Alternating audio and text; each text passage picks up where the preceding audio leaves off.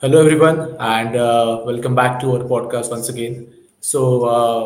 I am very grateful to you guys. You were a very good audience when we uploaded our last video, which was the RPA beginnings part one.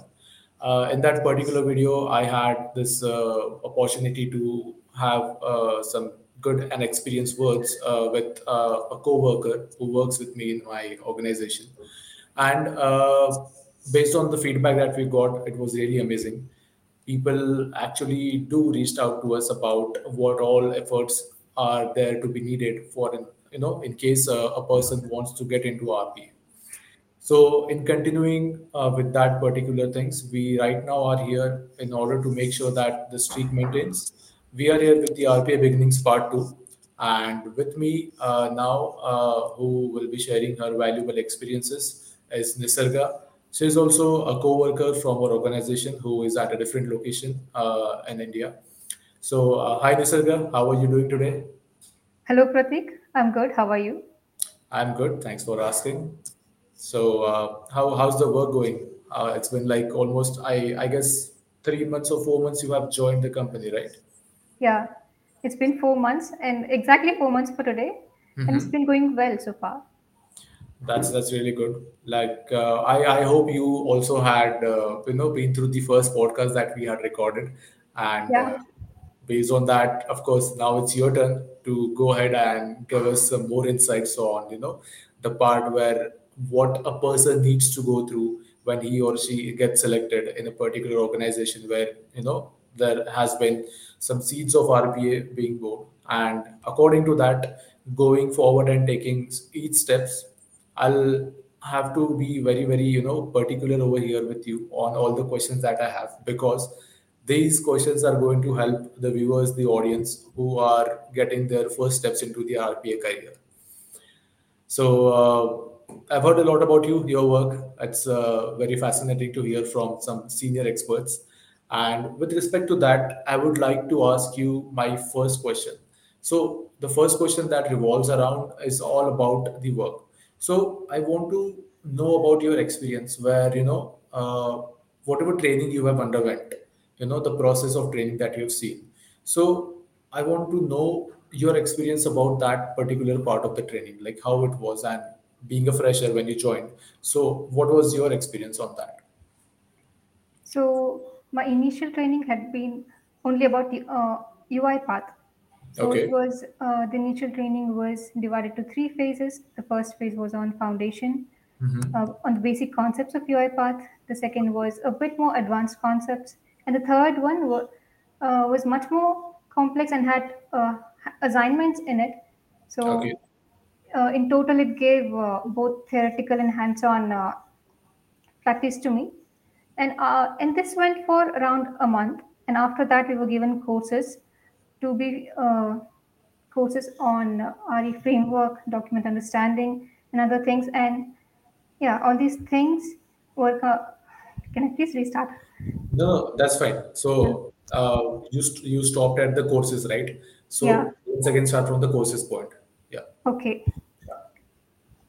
So after the initial training, we were given with courses on UiPath concepts like RE framework and document understanding, test suites, and Okay. other things. And yeah, it too had more of hands-on training rather than just sticking to theoreticals. So Okay. this was regarding the training. Yeah. Well, the one thing that you mentioned about that post completion of 1 month training, you were assigned some courses that Yeah. were, of course, it must be UiPath Academy that you had used. And even I had this experience when I was going through my training that post completion of our trainings, we were assigned some courses. And no better than UiPath Academy offers a lot good materials for if we go for hands-on, if we go for theoretical knowledge, they have a vast variety of knowledge. And as you mentioned about document understanding, as you mentioned about other tools or other assignments that you were going through, RE framework, which is one of the backbones in every project that we do. So when you went through it, what were the significant difficulties or maybe challenges that you have faced right? So because this is a part which comes after the completion of your first training, right? So after Yeah. this training, were there any difficulties, were there any significant challenges that you had faced in your initial 3 months after your completion, when you're trying to complete other courses as well? Yeah, so in the first couple of weeks, I did face a few challenges. Okay. One thing was UI path was totally new for me. I was new to Yeah. RPA as well. And the courses which I was assigned with had quite narrow deadlines. So dealing with these deadlines were a major challenge for me, to me back then. Yeah. And yeah, and this was for around 2 weeks, and after that I got used to these things. I got familiar with the tools, I got familiar with the UI path, and then on things went smoothly. And Yeah. also I had my colleagues to help me with, if I had any doubts I would reach out to them, and they'd be helping me with that. Yeah, then on it Well, was of course, yeah, collaboration and teamwork plays an important yeah, role, whether it is exactly. a work we are, working for some other organization or clients, or maybe if it is a part of training. But one thing that, I got from you is, like you mentioned about the narrow timelines. Yeah, There was a thing where we have to adjust our timings according to the course, and also we have to understand that course in that limited amount of time. So viewers can actually focus on this particular point, that whenever you are going through any course, it's not necessary you have to deep down and take every aspect of it. Try to make sure you are highlighting important points for yourself, right? And making sure when, like, this is something which I used to do, and of course people around the industry in RPA, they are trying to do this thing, because this is something which is time saving for them as well, and in limited time they are completing their courses, and as well as they are trying to opt for other course as well. So that was one of the important input that you gave to us. yeah. So when all of these things happened, what changes did you get to see in yourself as an automation developer after your trainings, after your courses completion? And if I tell you right now where you are standing at the point, so what are the changes that you saw in yourself while going through all these phases? So in a couple of months after joining Accelerate as a fresher, I did see a significant change in myself, my Okay. approach towards the work, maybe my confidence Mm-hmm. in working. So there has been a positive change in me as a developer. Once I became more familiar with automation tools, I Mm-hmm. think I was able to build more accurate and optimized solutions, and I think it's become much easier for me to work with UiPath, Yeah. and I've also learned to enjoy the things rather than just working on it. Initially, it was quite hectic for me. I used to be stressed about finishing things in deadline, but I you know as the time passed, as months rolled in, I became more confident. And I'm enjoying these things. So Yeah, that's some that's of the the more changes important part. I Yeah. hope. Yeah, most importantly. Yes, yes. Yeah. It's like if you're working, if you are trying to just for the sake of completion, if you're completing the courses, it won't Yeah. get into your brains that faster. Other than if you're trying to actually having a deep dive into that particular courses that you are going through. And of course, I reflect back to my time after you just shared your experience about how I saw myself after this completion of the phases. So even I felt very much confident, because UiPath was not that new for me, but I haven't gone through some more technicalities and details when I was learning UiPath before my course of joining. So at that time also, yes, as I mentioned, confidence was the key. I felt a little more confident.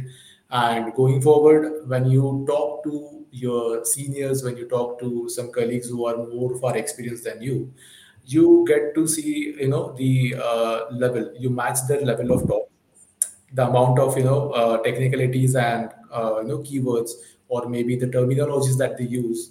Initially we are like we are having a lack of confidence, that's why we don't go into that. But of course, by the time passes, you complete your courses, you gain confidence, you have that ability, you actually make a stand for yourself. And as I can see, when I hear about you, you have actually made a stand for yourself as well. So Going forward, one question that has always been very fascinating for me, and also it must be fascinating for all the viewers, is Yeah. like, in what way do you envision all this growth and being an automation developer? What are the development skills that you want to acquire in the coming few months? Uh, to grow in this field, primarily it's important for you to stay updated and stay updated with the current technology trends Yeah. and all the changes that's been incorporated in the tools that you're using. And yeah, the best way to do that is to make full use of your Path Academy. It has wonderful courses in it, and it's very Indeed. detailed, in fact. And for me, hopefully, Accelerate also has its own LMS where we have wonderful resources there, Yeah. not just for UiPath, but also to other tools as well, in other technologies as well, in AI or data analysis, in Correct. such technologies too. And other things are you can uh, watch webinars or read articles Of uh, course. on RPA, and you can reach out to seniors and get their help, get insights from them. Yeah. So these are the few things which I believe would be helpful to for you to grow your knowledge and expand your skills. Correct, of course. Yeah, Like as you mentioned, these are some of the important pillars which are enhancing your productivity. And yeah, any employee who is who is trying to follow this kind of steps, it is of course definitely going to enhance his productivity and the complexity management that he or she suffers when that person is new to RPA.